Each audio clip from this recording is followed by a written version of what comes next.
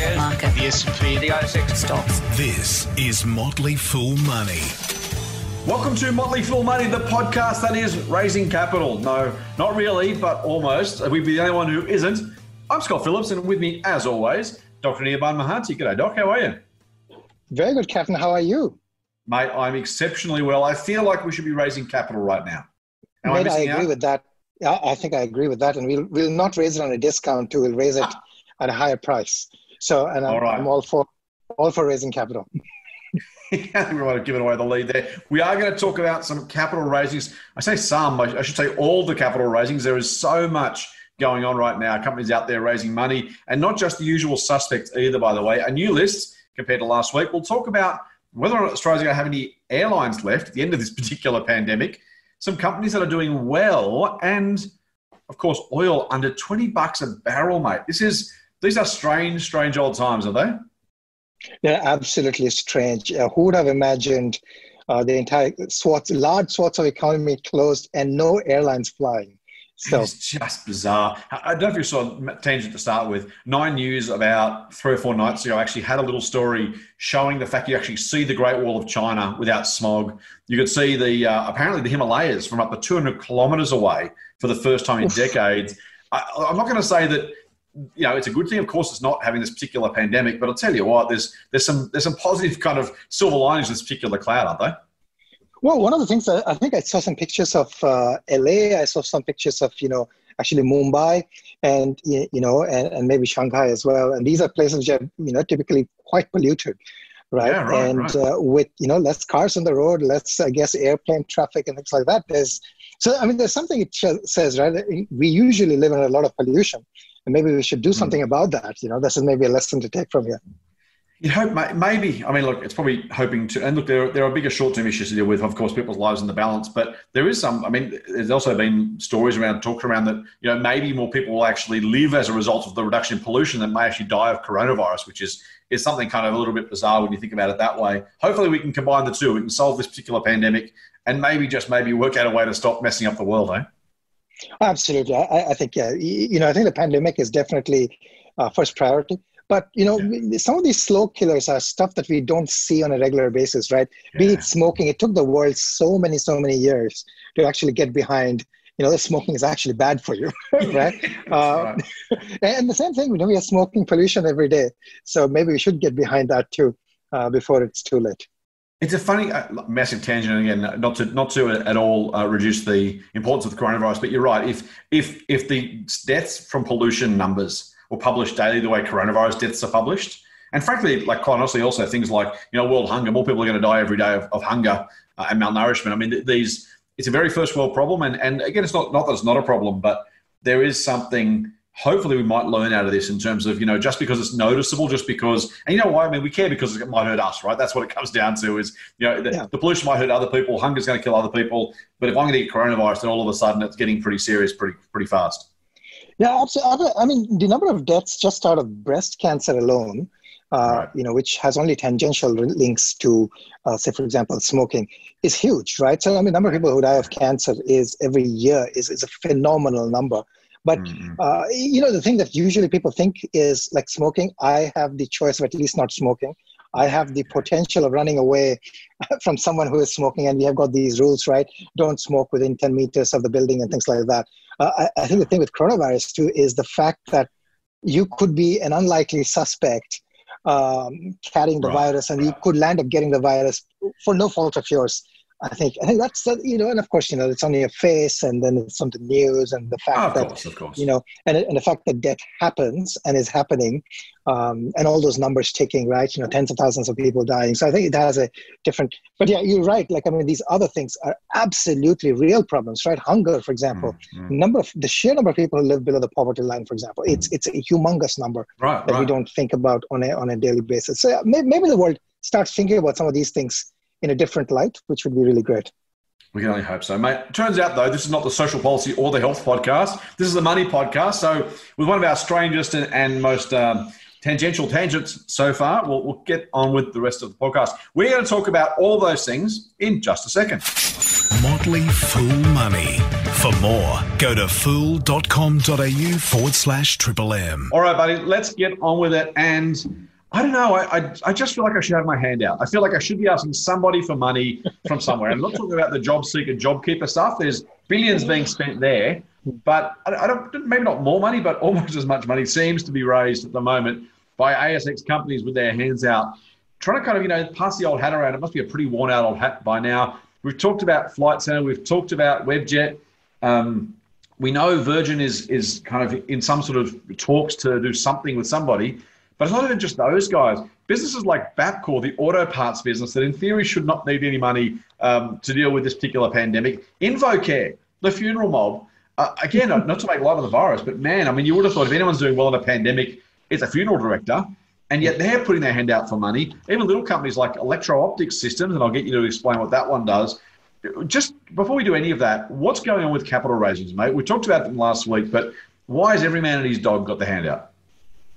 Well, I think at a very high level, if large swaths of the economy are closed, money is not changing hands, then, basically companies are running into cash flow problems, right? It's basically the equivalent of, even think of, if you think of a restaurant, right? The restaurant is functioning, as a simple example, a restaurant is otherwise functioning properly.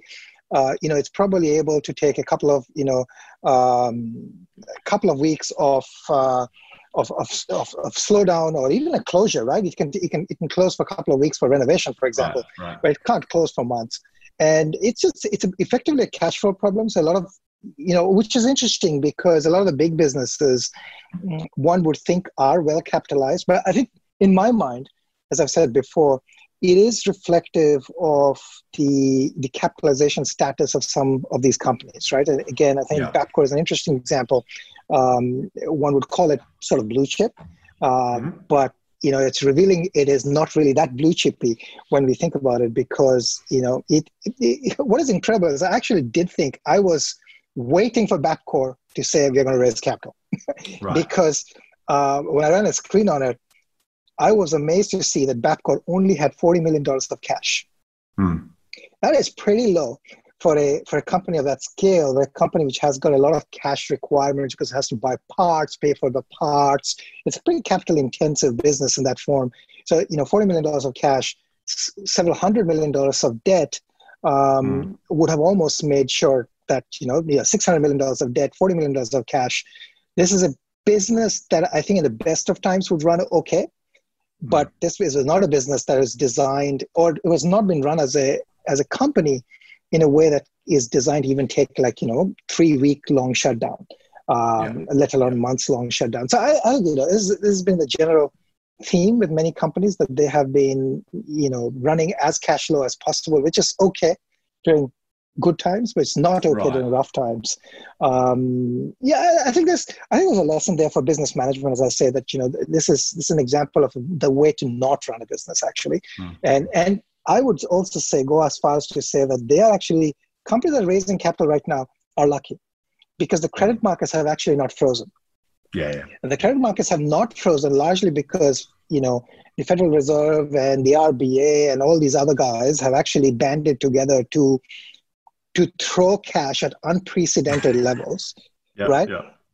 From the experience that they've had during the GFCs, that if you don't do something very quickly, actually what would happen is credit markets would freeze. And if the credit markets basically froze, there was no way these guys would be actually able to raise capital at the prices they're actually able to raise capital. Now, of course, if you look at Bapcor, it looks like a discount. If you go back 6 months, it looks like it's half the price of what was, probably not half the price, but maybe 40% discount over the price maybe 6 months back, right? That's dilution in my mind. And you should have been raising capital at that time, right? If you thought your balance sheet was kind of stretched, right? So it's a huge negative mark in my view on management. I think it's just, all of these guys need to go back to management school. If not, they need to come to this podcast, and I'm happy to give them free lessons. Because, I would not call any of these companies blue chip anymore until they fix their approach to capital management. I think it's just poor, very shoddy. And I think it's just either it's lack of preparedness or it is overconfidence. Either one of those things is not good, right? It's a funny one, mate. Go on. Yeah, so that's my view at least. I will only, maybe just for balance, maybe just because I think you're a little harsh. I think to some degree, unless we were saying this 6 months ago before the pandemic, i.e., this is wrong, we're all experts in hindsight, right? And to some degree, I think you're right. The lesson learned is the right lesson. But I think A, it's hindsight, and B, to some degree, we couldn't have expected a 6 month shutdown of the economy, right? Like I think no business was managed specifically for that purpose. Some had cash because they had cash. Some wanted to keep cash because they were conservative businesses. But broadly, I think anyone said, hey, we should keep this cash in case the economy shut down for months at a time. I think you're right at the lessons to be learned. I just wonder whether, it's reasonable to have at any point, game plan the scenario where, hey, have we got enough cash in case the economy shut for 6 months? I think, if we'd had that conversation, if we were brought in as business consultants to Bapcor, for example, 3 months ago, 6 months ago, we wouldn't have said, hey guys, why don't you keep another couple $100 million just in case the economy shut for an extended period? Yeah, I think it's a fair question. So, so we used to own Bapcor in Motley Fool Pro. We sold it. Now we sold it. There are a couple of reasons why we sold it. I think as a company, we thought they're on the wrong side of the trends. And but you're right. Cash flow was never actually the question at that time. But I'm not saying that we are right or we are wrong to have not identified this problem. But I think the moment the pandemic started and it was obvious that they would not have cash. Now, the question really is, I think in my mind, from a balance sheet point of view, it is worthy of asking, I think, right now at least, and this is, of course, with the benefit of hindsight and so on, that is $40 million, was $40 million enough, right? And the other thing I think, which is interesting with a company like Bapcor, is one would think that Bapcor is relatively recession resistant, or to some extent at least, because that was the assumption, right? Yeah. But I think the problem is that capital-heavy businesses have a lot of capital requirement as an ongoing business, right? So I think that is I think what got them. I don't know. Like, I mean, as an investor, I think one of the things that I have gotten out of this is I've become much more careful in terms of thinking about the balance sheets. Like, I mean, in a way, right? If you think about it, just give you, I'll use your favorite example. So I look at Buffett, right? He's got $120 billion or something like that on the balance sheet. Now, the best of times you could say, well, he should be doing something with it. But it's a couple of things there, I think. One is discipline, that, okay, I didn't find anything that I thought was worthwhile. I being Buffett, so I didn't actually deploy it. And B, if I have all that capital, and maybe and I don't understand that well the operating businesses. There are some pretty capital heavy operating businesses in Berkshire, but without going into the details. I mean, maybe having that cash actually is useful because it allows them to, sail through these difficult times. So I think it's just again, if crises like this happen at some regular frequency, and if it happens every 10 years to GFC or something else, then it is worthwhile maybe trying to be a little bit more prepared for it. I think that's absolutely right. And I think the other lens is, as I said, the credit markets have actually not frozen, because I think the various reserve banks have actually learned a lesson from the past experience, right? Which is why you would think that, the amount of money that, like, for the Australian government is throwing, the amount of bond buying, for example, that RBA is doing, in normal times, you would say this is crazy, right? I mean, the amount of money that is being thrown. But, you have to sort of what is the other side? The other side is, if you don't throw this kind of money, you're going to have massive problems which are going to actually extend for long periods of time, right? So you're picking the lesser evil in this situation, which is, we're going to inflate balance sheets and take on more debt, which eventually has to be paid by someone, right? But maybe I think that's the lesson they have taken. Now, whether it's right or wrong, we'll know probably in the next 10 years.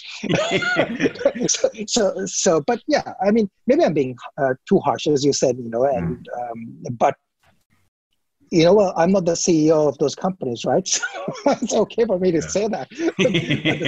But the CEO and the boards, maybe they need to think about it a little bit.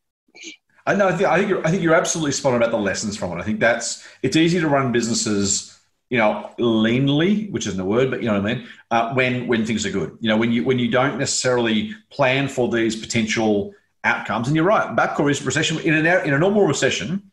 Bapcor, also about InvoCare a second briefly. These are recession-resistant businesses that should expect that at best there's no impact, and at worst they actually do better because in Bapcor's case they're going to keep servicing older cars because people are buying new ones. That in theory is exactly right.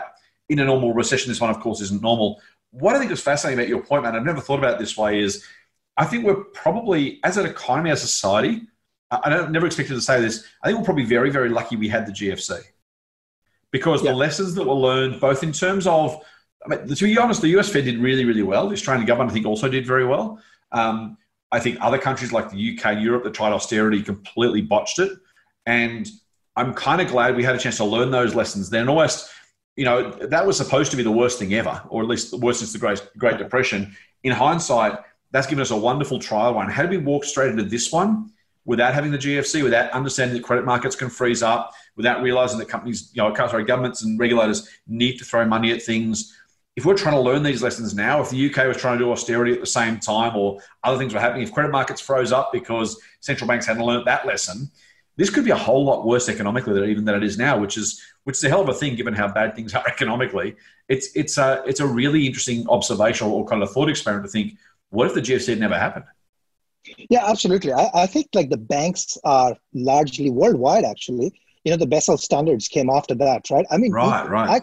If you just think about it exactly as you were saying. So, I mean, and I think the different companies. So, for example, one of the things I've generally noticed is, for example, U.S. companies have much better balance sheet positions today than they had during the GFC, right? Exactly. Australian companies, relatively speaking, are not as well prepared.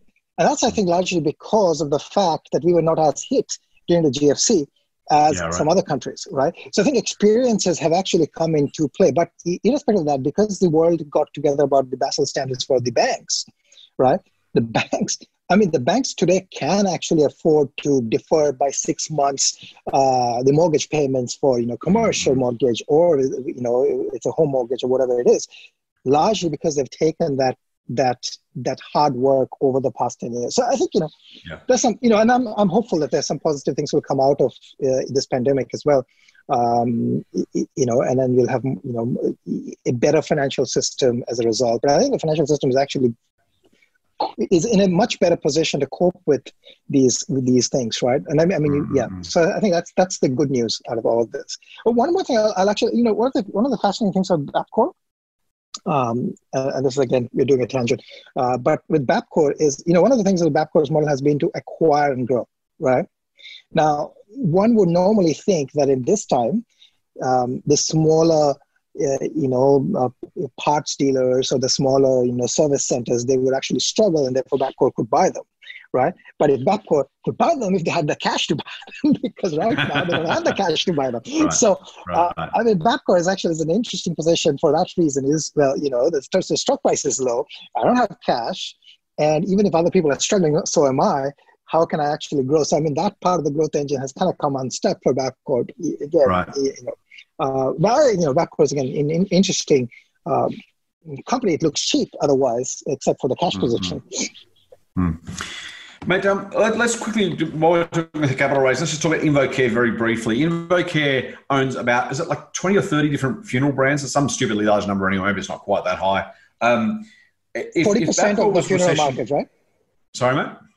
40% of the funeral market or something like that? Yeah, which is pretty big. So you've probably ever heard of InvoCare. You've definitely seen their brands around. White Lady, Simplicity are two that come to mind immediately. I don't know the shares, not a recommendation of ours, but I certainly know the business. If Bapcor was recession resistant, InvoCare was supposed to be recession proof, right? There are two things in life that are certain are supposed to be death and taxes. And frankly, again, not to be too macabre or make light of it, but there's an increased number of deaths as a result of coronavirus. I mean, all things considered, you would expect InvoCare to be in clover right now. Turns out, again, because it's not a normal recession, the social distancing rules mean that simply there's having less money being spent at funerals because you don't need the big crematoriums, you don't need the big service. You've got 10 people there as long as no one else has coronavirus or symptoms. I mean, this is again, talk about just a strange times we're living through. Even InvoCare has to raise capital right now. Now, fair to say, it wasn't it's your point about well run. I think InvoCare got a bit ahead of itself. I think the company did. I think investors did. It was kind of the poster child stock for a very, very long time. And I think probably it got ahead of itself. It wasn't spending enough money on things like refurbishments and that kind of stuff. The balance sheet got too stretched, as you've already mentioned. So similar kind of scenario. But man, when InvoCare's got to raise capital, things really, we are through the looking glass, aren't we? Yeah, well, you know, one of the things I was thinking about for InvoCare is, the Australian government did InvoCare a big disservice by actually acting ahead of time, right? So, in a way, because the Australian government acted, you know, and we are getting ahead with flattening the curve. Well, we don't, we're not going to have as many deaths as I guess the modeling would have shown otherwise. So, you know, so InvoCare got hit because of not just the number of deaths being done, also got hit because of the social distancing. So again, you know, it's just InvoCare raising capital is a strange one, but as you said, like, you know, InvoCare is also a pretty, you know, debt heavy business. It has been acquiring, it has been, refurbishing and so on. And as you said, a large chunk of the funeral business is actually the service component, right? I mean, everything else, there's fixed costs for them that they have to spread across, and there's, you know, you get more people coming through.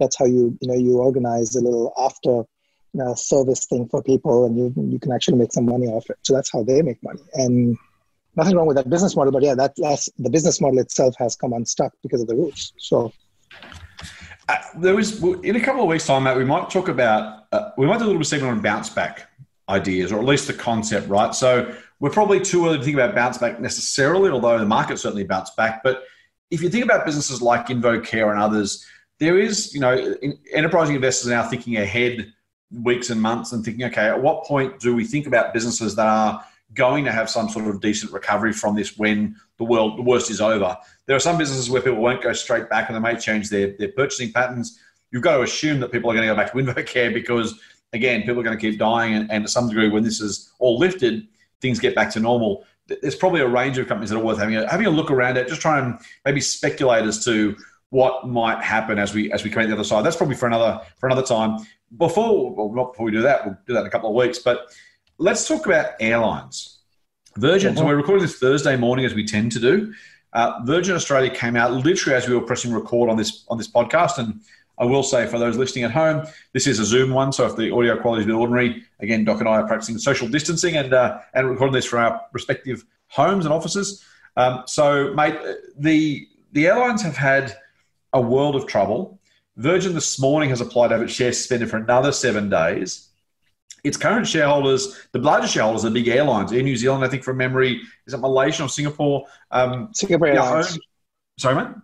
Singapore Airlines. I think Virgin Group also owns some shares in it. A tiny stake, yeah. These guys don't want to put any money in, apparently. And look, fair enough, they've got their own problems at home, right? If you're any of those companies, you're not going to be putting more money in. That being said, it's in this trading halt for another 7 days while it tries desperately to sort itself out. Do we have two airlines when this is over? You know, it's the interesting thing. I mean, I think we should have two airlines, like, you know, and I don't really care whether it's Virgin or someone else, right? I think we should have two airlines. Whether or not we will have two airlines is a very difficult question to answer right now. But I think we will have two airlines, but whether it's Virgin or not, I think the reason we'll have two airlines is, you know, there's a natural tendency for, government to support competition and for competition to essentially, if this become a monopoly, somebody else will come in and see that there is an opportunity to make some money by cutting prices and, competing on important routes and things like that. So somebody will come in. I'm not fully across as to why, what sort of support, should the government take a stake in these businesses or not. I agree with you that the government should not be giving them free money. But yeah, I mean, is Virgin the airline that the government should be trying to support and save? I don't know the answer to that. I mean, the thing is, we could like from the government's point of view, the government could say, well, you could let Virgin collapse and then somebody might pick up the thread. The only comment I'll make about that is an airline collapsing would also have then impact on jobs and, the whole supply chain around that, right? So there might be some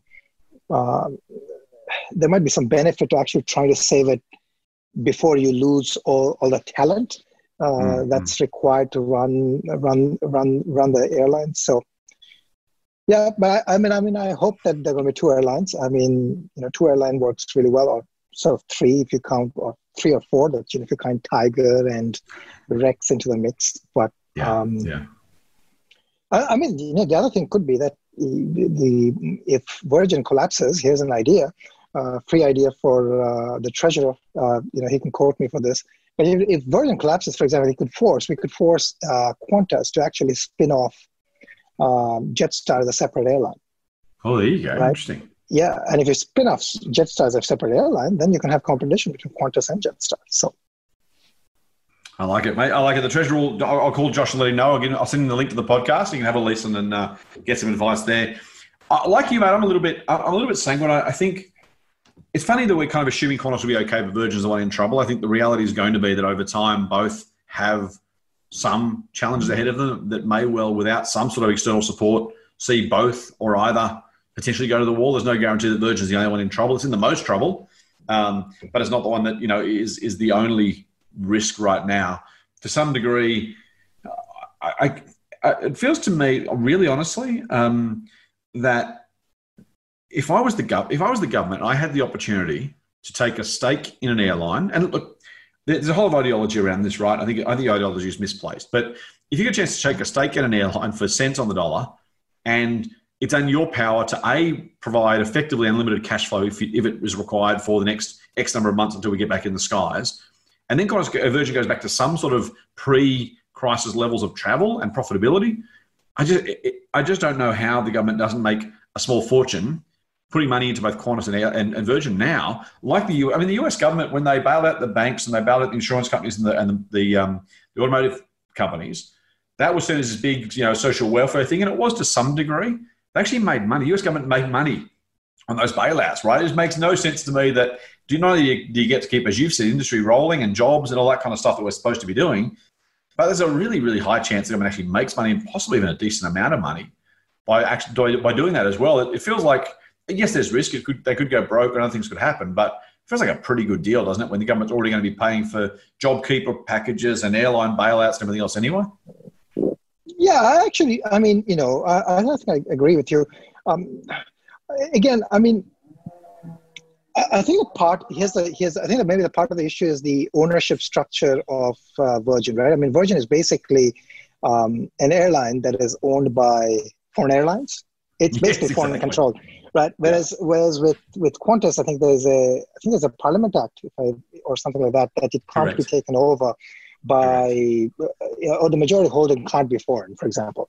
Correct. So I think that's my basis of the assumption that Qantas gets saved at some point. Well, Qantas has also been able to raise some debt against its aircrafts, right, which are parked. So, man, would you give that debt? Would you loan Qantas money when every other airline's also on the ground? Airplanes are a dime a dozen right now. I wouldn't be using airplanes as security, I've got to say. Would you? Well, here's the thing, right? I mean, the strange things happen because strange things have, because there's strange mandates around the world, right? So here's the thing, right? I could ask this, you could rephrase the question. The Australian government sold $13 billion or something like that of bonds, right? At very paltry interest rates. I mean, who is giving that money? Why would anybody actually? Well, I kind of agree with that, but at least you're going to get paid back, right? Like if your security is the full faith and force of the Australian government, I take that over half a dozen planes that may or may not be worth something at some point in the future. If the airline industry is a graveyard of airlines no longer flying, the chance you've got any sort of resale value on those planes is, I mean, the Australian government, your downside is zero. Is no loss, right? I mean, it's always possible. Yes, the Australian government goes broke, but let's assume it doesn't. You're going to get paid back. If you're lending money to Qantas, and there's a very real chance those planes are worth meaningfully less than the security that they're currently factored for, maybe you get half your money back, a quarter of your money back, 2/3 of your money back. I don't know what the number is. Just feels like I would lend money to almost anybody else before I let someone use airplanes as security for my loan. No, that's true. Yeah, I don't know what is the current value of those airlines that, maybe they've got like $10 billion of airline, at market value today, for which they've given them a couple of $1 billion. Yeah. And therefore maybe there's enough safety that they can take those airlines. And I really don't know what the deal is, but yeah, you make a good point. Yeah, I agree with that. It's a funny old world, mate, as we've said. Mate, before we move on, I want to tell people they can join your investment service, Motley Fool Extreme Opportunities. We've got a pretty good deal available for our members if they join us today. If you like what Doc's got to say, and who wouldn't? He's a smart, sensible bloke. He's also very good looking, funny, and good to have around a dinner table for a party. So, hey, why not join Motley Fool Extreme Opportunities? I can't promise you Doc will come over for dinner, but he'll give you the very best investment advice he can muster with Kevin Gandia, who he works with on EO. And you can get that by going to fool.com.au/EO podcast. Get a particularly special deal just for pod listeners by going to fool.com.au/EO podcast. All right, mate, let's, from the ridiculous to the sublime, from the struggling to the successful, let's talk about a couple of companies. We haven't had good news on this podcast for a while, so let's do a little bit of that now. Bubs Australia, the goat milk infant formula business, which I kind of almost have to stop myself sniggering every time I say that, because I guess there's no end to the amount of different options you can have with infant formula these days. There was a time when I was a kid where it was Nan 1 and Nan 2 and that was it. Now you can have, it's the old ad, was it skim, full cream, extra dollop? You've got A2, you've got the usual stuff, you've got goat milk. I'm sure I'm missing half a dozen others. There's probably organic there somewhere. Camel milk, kangaroo milk. You can't really have kangaroo milk, surely. I don't know. I mean, well, okay, what do I know? Asterisk may not be true.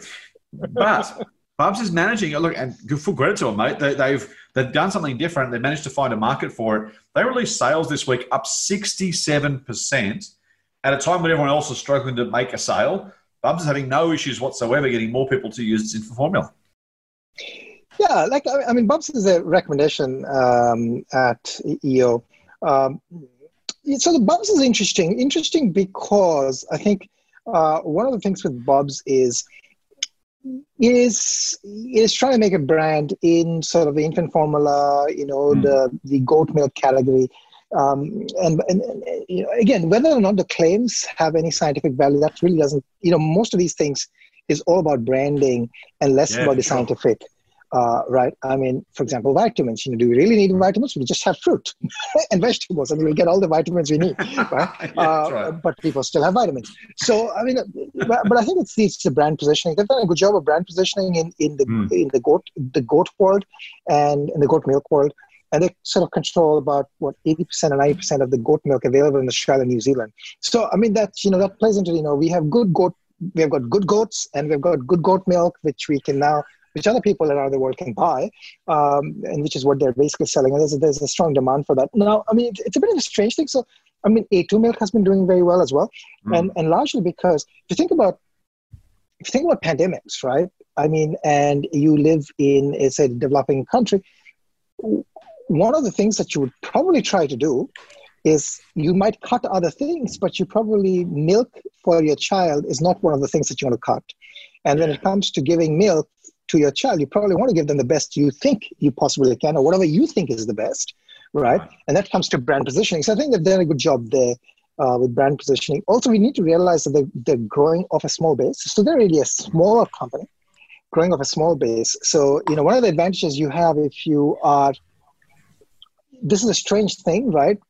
Small companies can die in a pandemic because they might not be well run. But if you're a smaller company in a pandemic and you're well run, you're well capitalized with good backers, then one of the advantages you have is you can actually get growth because you're growing off a small base, right? And so that's working in Bub's favor. So I think that's good. What I think was most pleasing in the report to me, and somebody asked me, that was a good report. But I said, actually, it was a really good report because it was a positive cash flow report. So they made like $3 million of positive cash flow from operations, not free cash flow, because they had a bunch of investing and they had some milestone payouts to some stuff that they had bought. So I mean, if you ignore that, those will all be one-off payments. So one of the things that I thought was most interesting is the business is getting to scale, right? And most of these sort of businesses, it's pretty capital light if you think about it, but you've got to spend in sales and marketing. You have to really spend to get the distribution footprint. But once you get that, you should be able to get a lift in your sales, right? So you should get a lot of scalability that comes into place. You've got some fixed costs that you have to spend up front to get out there. But after that, you should get that lift if you can keep the sales growing. So I really like Bob's. I personally own some shares, purchased at much higher prices. And I think for us, both of those Bobs, we actually got recommended Bobs twice. I think both of them are actually currently losing to the market as far as I can tell. But I really like what they're doing. It's again a high risk play, largely because again, for all sorts of reasons, right? It's a small company. Goat milk can go out of favor, because somebody might come out and say, it doesn't have all the benefits that is being claimed by the company. One of the benefits that's claimed is that digestion of goat milk is very similar to digestion of human milk. So that's an appealing factor.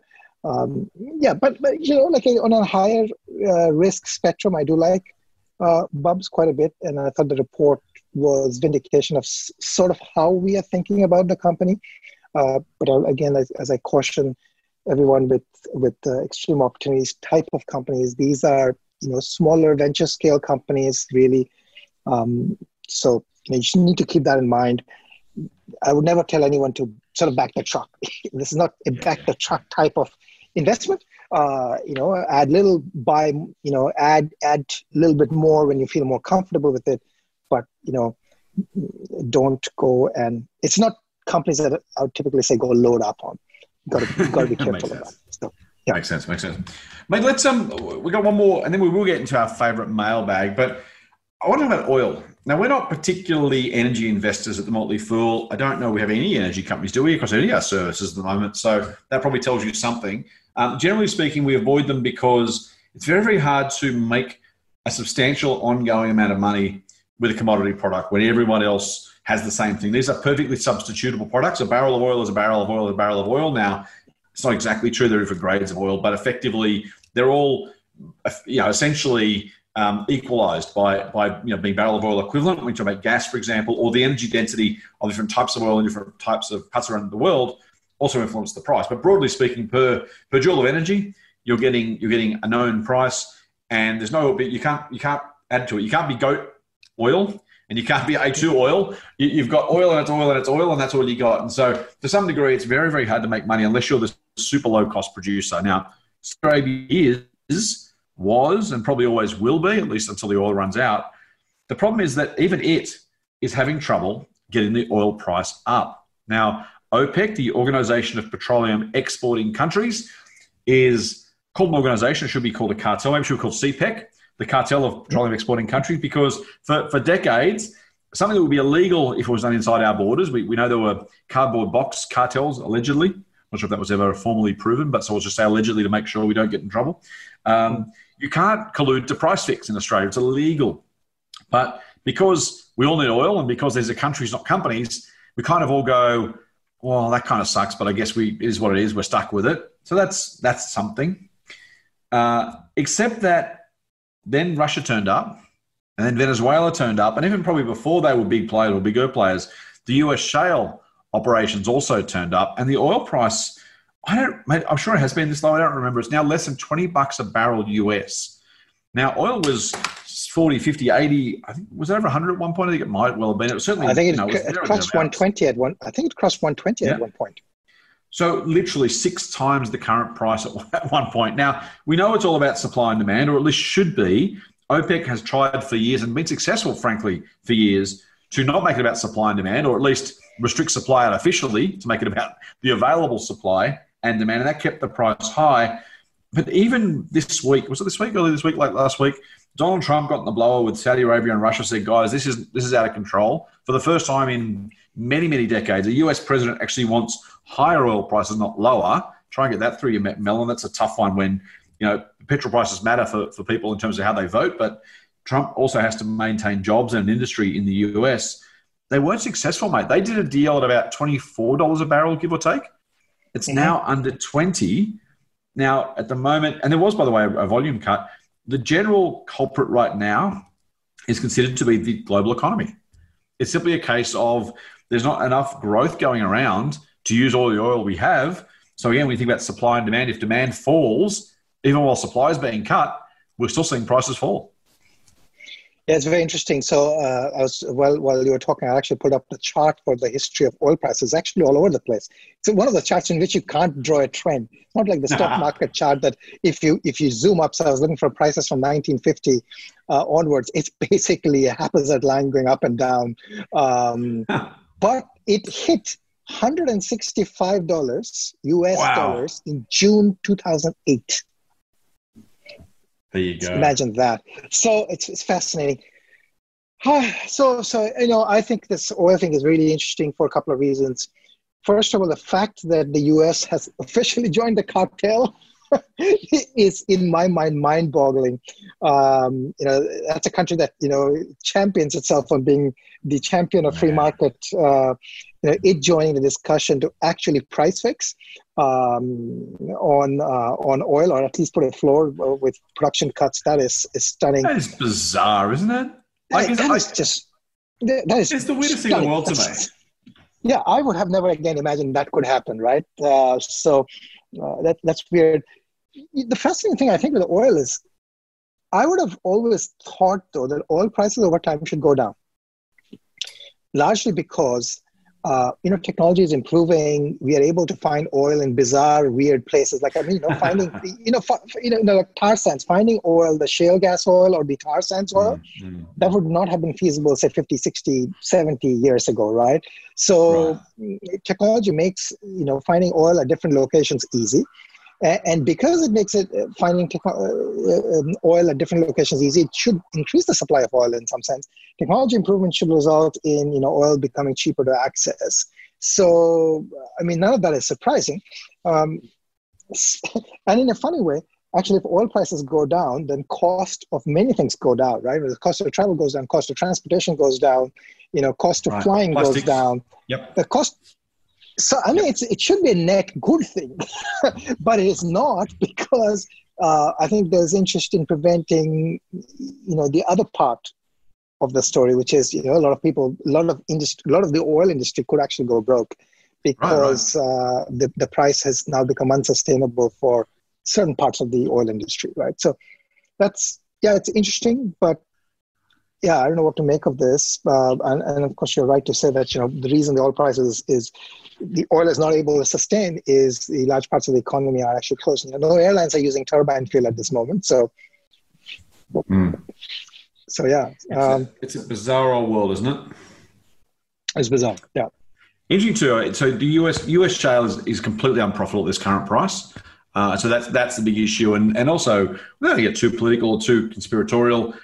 The oil states and the resources mining states were Donald Trump's heartland. And so to some degree, if we see meaningful job losses through that, it may well be that job losses beat oil prices when it comes to re-election come November. If you were that way inclined, that might be the approach you might take. So we'll see. Should we move on to the mailbag, mate? Yeah, I'm going to throw a fact, the oil prices are now similar to the oil price that was there in 1947. and people wonder why we don't invest in commodity companies. Yeah, so this is fascinating, I think. And if that is without any inflation dollars being inputted into the computation. Oh wow! In actual nominal prices. And actual nominal prices between 1947 and 1948, oil was essentially between $20 and $30. Now it's fair to say that if you think about inflation over 80 years, that's probably not far off from the equivalent of falling from $20 to maybe $4 in today's money. Yeah, the compound impact of inflation. Yeah, and then the oil price basically was around that level until like 72s, and then I think that's when OPEC started doing its thing, when the oil prices basically started. Well, they decided we just need to make more money off oil, so it went from $25 to like $50 pretty very quickly, right? And and then we've been sort of used to the $50 mark since then. So maybe we've just gone back to the historical normal. Yeah, I hope so. I have to say, with a massive tangent, but a short one, environmentally, it's probably not a great thing, right? Because all the alternative energy sources that are more economical at higher oil prices all of a sudden have to work harder. Your Tesla, for example, the electricity price doesn't change, but if oil and therefore petrol at the pumps gets cheaper, it's just less of a reason to improve our. Speaking of pollution, as we started at the top of the show, less reasons to make those changes when the economics become much better for oil than for the alternatives. Now, here's the funny thing, right? The funny thing is that if the price stays this low, a bunch of things are going to go bankrupt. Yes, right? Exactly. And if they go bankrupt, the price would actually naturally tend upwards. so I mean,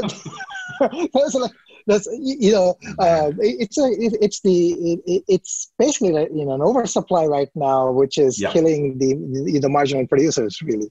So there you go. We'll see how we go. All right, mate. Let's move on to the mailbag. Motley Fool Money. Financial advice for real people, not trust fund hippies. Sign up for the newsletter at fool.com.au/Triple M. All right, buddy. Our favourite part of the segment. A really good question, really short question from Neil on Twitter, mate. And this I just thought was a really fascinating one. We'll try and keep it short-ish because we can talk for hours on this. But Neil just says very simply, for the podcast, what would be the best case and the worst case scenario for this entire virus saga? Now, obviously, the very worst case is we're all in caves by Christmas. And the very best case is there's a vaccine release tomorrow and the whole thing's over by Sunday. None of those is really likely. So we won't do the absolute best and absolute worst. But put your prognostication cap on, mate. Stay within the realms of reasonable likelihoods. What do you think? Let's start with worst case. I want to finish on a high note. What's the reasonable worst case scenario when it comes to the current virus pandemic? Economically speaking, of course. Yeah, so it's a brilliant question, mate, from Neil.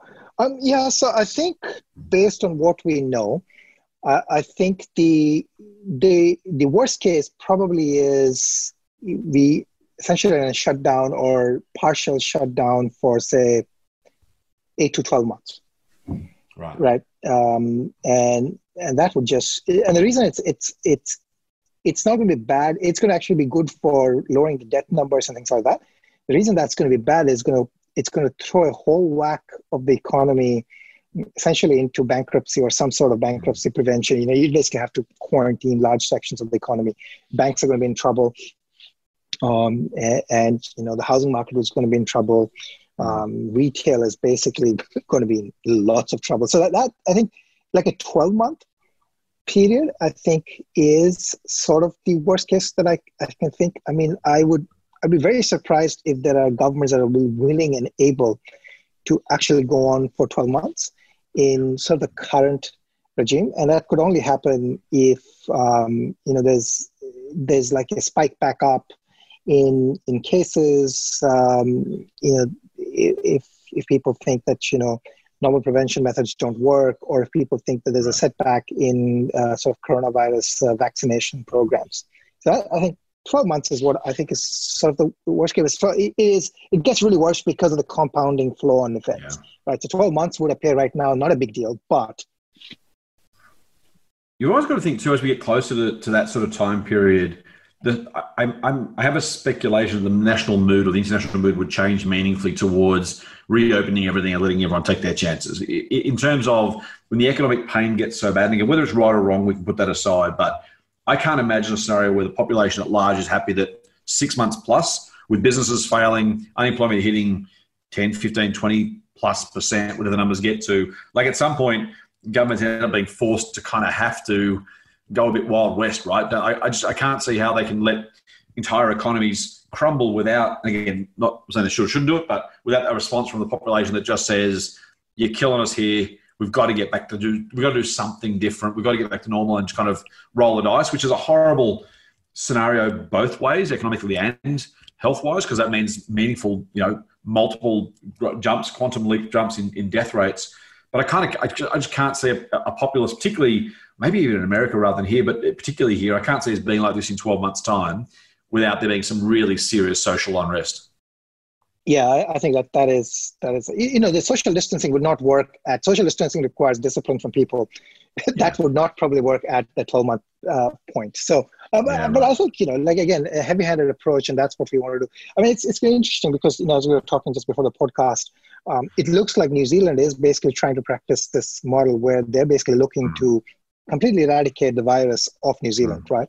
Mm-hmm. That works, but then you are a siloed island economy with no contact with the outside world, right? Now that's a very different economy, because if you just think of a large swaths of tourism that's just not working. So I think that's the worst case model. I think 12 months, 6 to 12 months. Well, I said 8 to 12 months. The best case in my view is, so I'll talk more specifically. I'll talk from an Australian viewpoint. I think the best case, so one of the things that has worked really well for us is we shut down relatively early to the flu season. And so we're taking some early pain. That has prepared us better to actually handle the flu season. So that is like a huge win, actually. And then, the fact that we're an island and all those things, relatively smaller population, that also helps. So in my mind, the best case scenario is that we start opening around October. That's, actually I'd be very happy around October. And that would basically mean most of the flu season is behind us by that time. And when I say opening, we could see some partial reopening. So, for example, Germany, for example, has today announced that from Monday they're going to do some, start reopening schools and so on. New South Wales government, I think, has said that we're going to try to open term 2 3 weeks later, but we are going to open term 2 and things like that. So there's going to be partial reopening and so on that people are going to. But one of the reasons I say October is that it takes care of the flu season. It also gives us the opportunity to see what happens in the Northern Hemisphere where they'll be in summer. And they would have passed sort of the wave 1 of the pandemic, right? It also, I think, means that we are giving that much lead time into a vaccine. So I think the best case scenario is that there is a vaccine available by, say, September, October. Wave 1 has actually dissipated around most of the world. So either there is some sort of immunity or there's vaccination available. And I think at that point, the other thing that happens is that we have given ourselves between early March to October, the opportunity and the time to scale our health system, scale testing and so on, right? And at that point, I think, we return to a very different world, but, it seems like a very manageable problem at that point. Maybe we are taking temperatures, like, my wife works at the hospital, and now when she enters the hospital, basically there's a temperature measurement happening every day. Right. Yeah. So you're taking temperature, you're taking the phone numbers of people, then you have a record. So you do contact tracing. For example, Google and Apple are working on this thing that allows for contact tracing using Bluetooth. So if you have all of those things that are deployed, then I think you go back to a very different normal, but it can be as close as possible to normal. So in my September, October sort of is what I am thinking is return to normal. So that's sort of my better case. Optimistic case is that. If we get back to, make this financial, economic, or investing related, then if we get back to business in a few months, maybe it's October, that's still 6 months away, but in terms of, for investors, what do you think the best and worst case outcomes are over the next 6 to 12 months, and then maybe even the long term after that? So I think investing here's the interesting thing, right? The moment the market in general understands that the economy gets back to some sort of semblance of normalcy in, say, 6 months, or even if it's 5 months or 4 months, right? The market would start repricing itself, right? And maybe the market has already repriced some of that in, because the share prices have rebounded to some extent, right? So I mean, it's the market is a funny beast, because if the market thinks that things get back to some semblance of normalcy in 4 months or 6 months, then it starts pricing that in. Equity prices go up. That makes it easier for companies to actually raise capital. The credit markets are less frozen up at that point, and so on, right? So all of those, there's a cycle of positivity that helps. So in terms of investing, though, there's a couple of things that I think people can think about. One is, there are good companies that would do well irrespective of the current situation, right? And they'll do well because they're just good companies, they're well run, they have large opportunities and things like that. So if there's no danger to the company disappearing from the planet, there's no danger, but there's less chances of that happening, then those companies are well placed if they are appropriately priced, right? That's one thing. The other way to think about it, is if you think that a company should be valued at X dollars, then you can think that the near-term earnings in this year and probably the next year is impaired to some extent. So that takes off maybe 10-20% of their fair value, and how much are you paying relative to that? So if you thought fair value was $1, maybe you should think that fair value is now 80 cents. For a company that's going to stay going concern. I think that's so I'd say balance sheet is really important at this point. Then, I mean, that's that category. Those will be companies that are not affected. There are some companies that are going to be affected, right? So I just don't think gaming, for example, the way we think about 100,000 people in a stadium watching the AFL, or the MC, or the historic, the thing that we could never imagine would happen, like the MCG cricket match in December, right? That is not going to happen with 50,000 people. Yeah, right. I just don't think it's going to happen. Then things like travel and cruise. Like, I mean, how would you do social distancing? I think social distancing is going to be a norm. Airlines probably going to have the middle seat empty, which is going to mean that the economy seat is like a business class, right? Yeah, right. Which means the airlines are going to price those seats appropriately if they have to remain profitable. Now, maybe the low oil prices help. So I think there's certain sectors that I think are going to have headwinds, and they're going to have headwinds for years, right? Like travel, for example, right? So if you're investing in travel, then you have to be prepared to assume that things take like 3 to 5 years to get back to, say, 2019 levels. And are you paying that price? So so the investing, you can think of the basket of beaten down stocks. Are you getting a good price? The basket of good stocks that are growth stocks that are probably going to get back to growth really quickly. And often what happens is you don't get a good discount on those stocks, or you get a momentary discount on those stocks. So again, you have to factor that in. And then there's, of course, the risk that you could pay up for a growth stock because everybody thinks that is good and that's going to grow. So there's that risk that you need to account for. I think the final thing I'll say to investors, and this is on the top of mind, is you've got to be thinking about the fact that money is going to be really cheap. And I think money is going to be cheap for now. Like if we were thinking money was going to be cheap for 5 years, now we probably should be thinking money is going to be cheap for like 10 years, right? Given the amount of money that's being, the kitchen sink solution that's being thrown. Now, what problems it causes later on down the lane, I don't know. But in valuation terms, your risk-free rate basically goes down.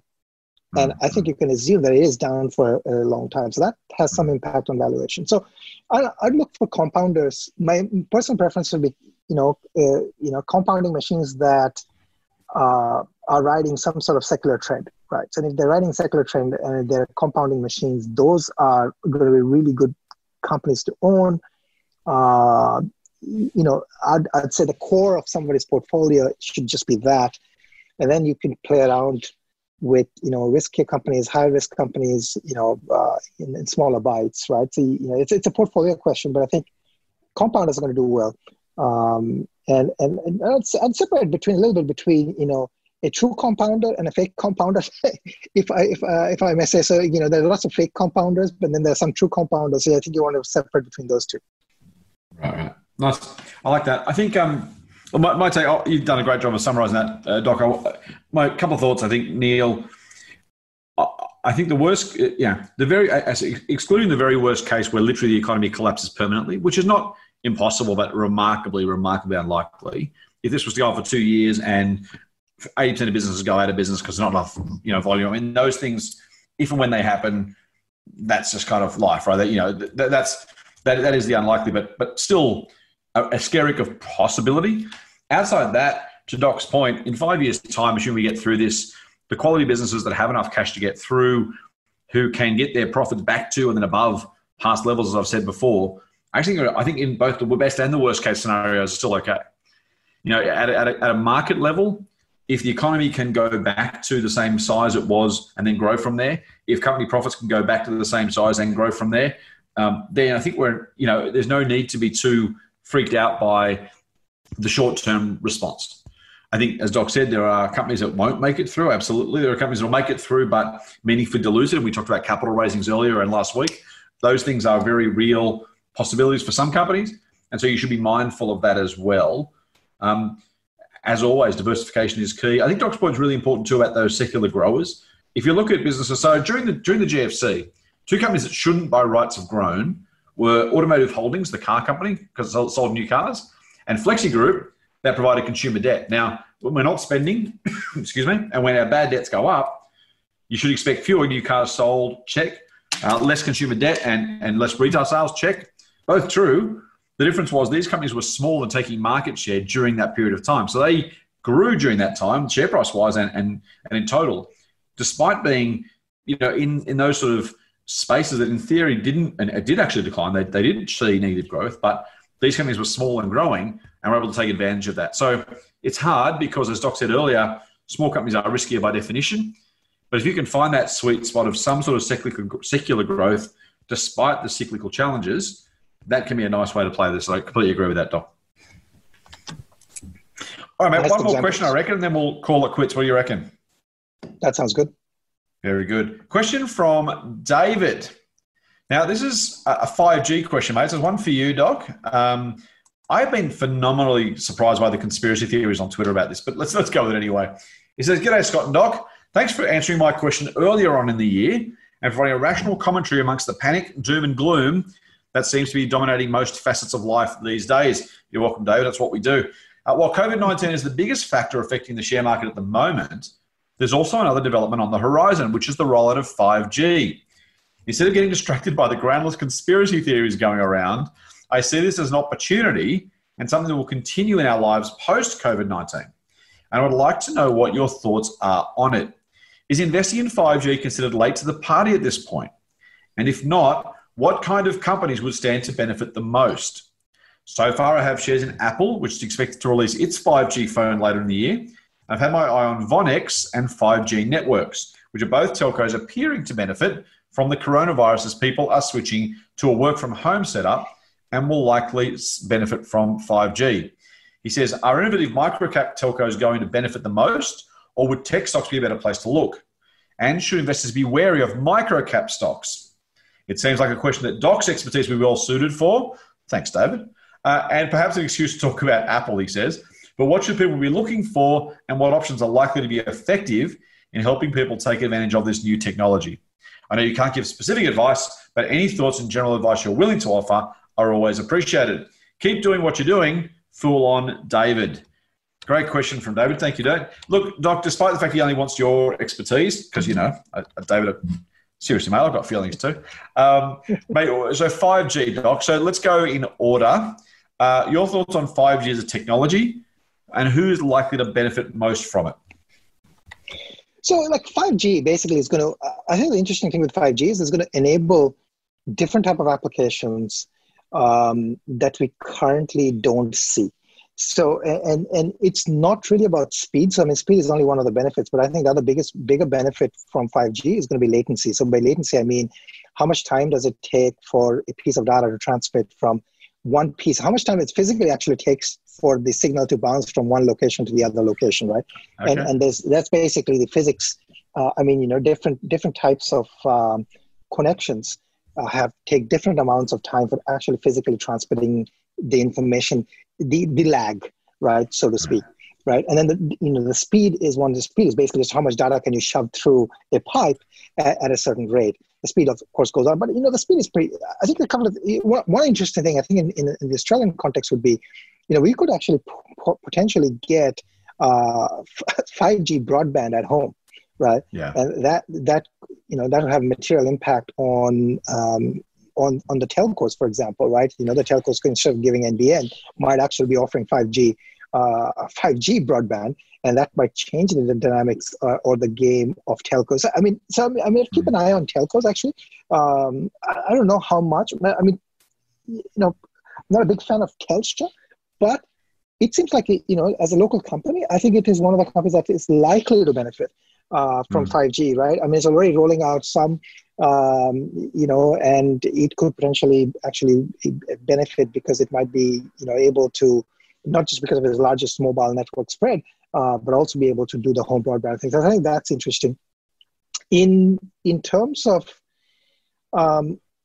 other things that I think are beneficial, we wouldn't know what they are right now, but things like augmented reality, virtual reality, different types of applications. So people are going to probably develop new applications that take advantage of 5G and the lower latencies and things like that come with 5G. So I think that's a further down the track. So that'll be more of the application layer than in terms of the telcos. Right now, if I had to back a telco, I'd probably back the bigger telcos to actually be at a better position because they'll be at a better position to deploy 5G quickly.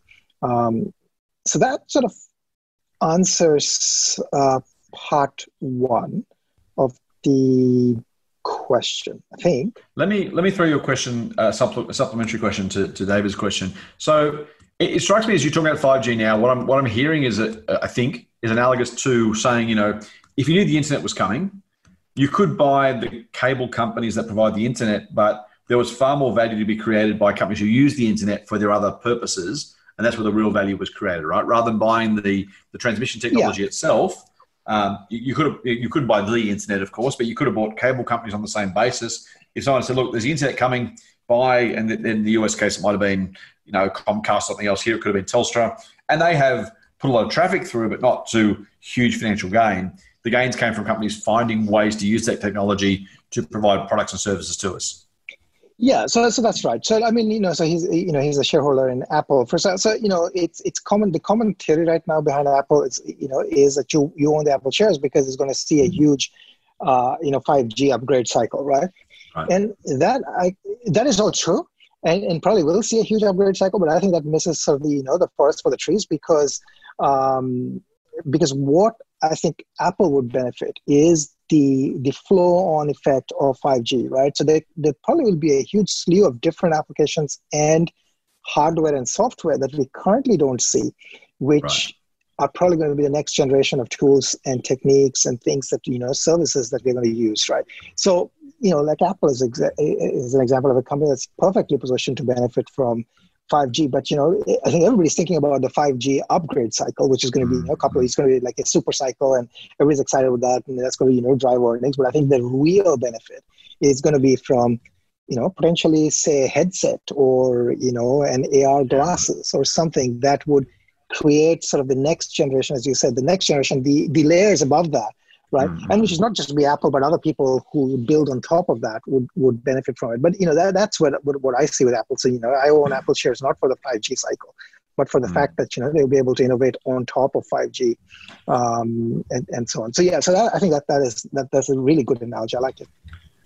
Very good. Dr. Satoshi has to talk about Apple, so that must mean we've ticked all the boxes for this particular podcast, and so that will wrap us up for today. What do you reckon? Maybe do a mailbag on Sunday?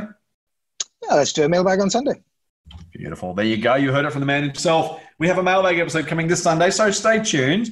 And of course, it's a good opportunity to remind you to subscribe to the Triple M Motley Fool Money podcast through iTunes or your favorite Android podcast app to make sure you don't miss Sunday's episode, and then Money Hacks next Tuesday and our regular episode next Friday, and on it goes. So much goodness you don't want to miss out. If you like what we're doing, please give us a rating, leave us a review, tell your friends. Again, this stuff works mostly on word of mouth. The app engines are built that way, speaking of apps and 5G. So the more people you can tell about it using those particular methods, I said, tell your friends, let them know, send them an email, leave us a review or give us some stars. That would really, really help everybody get more from us.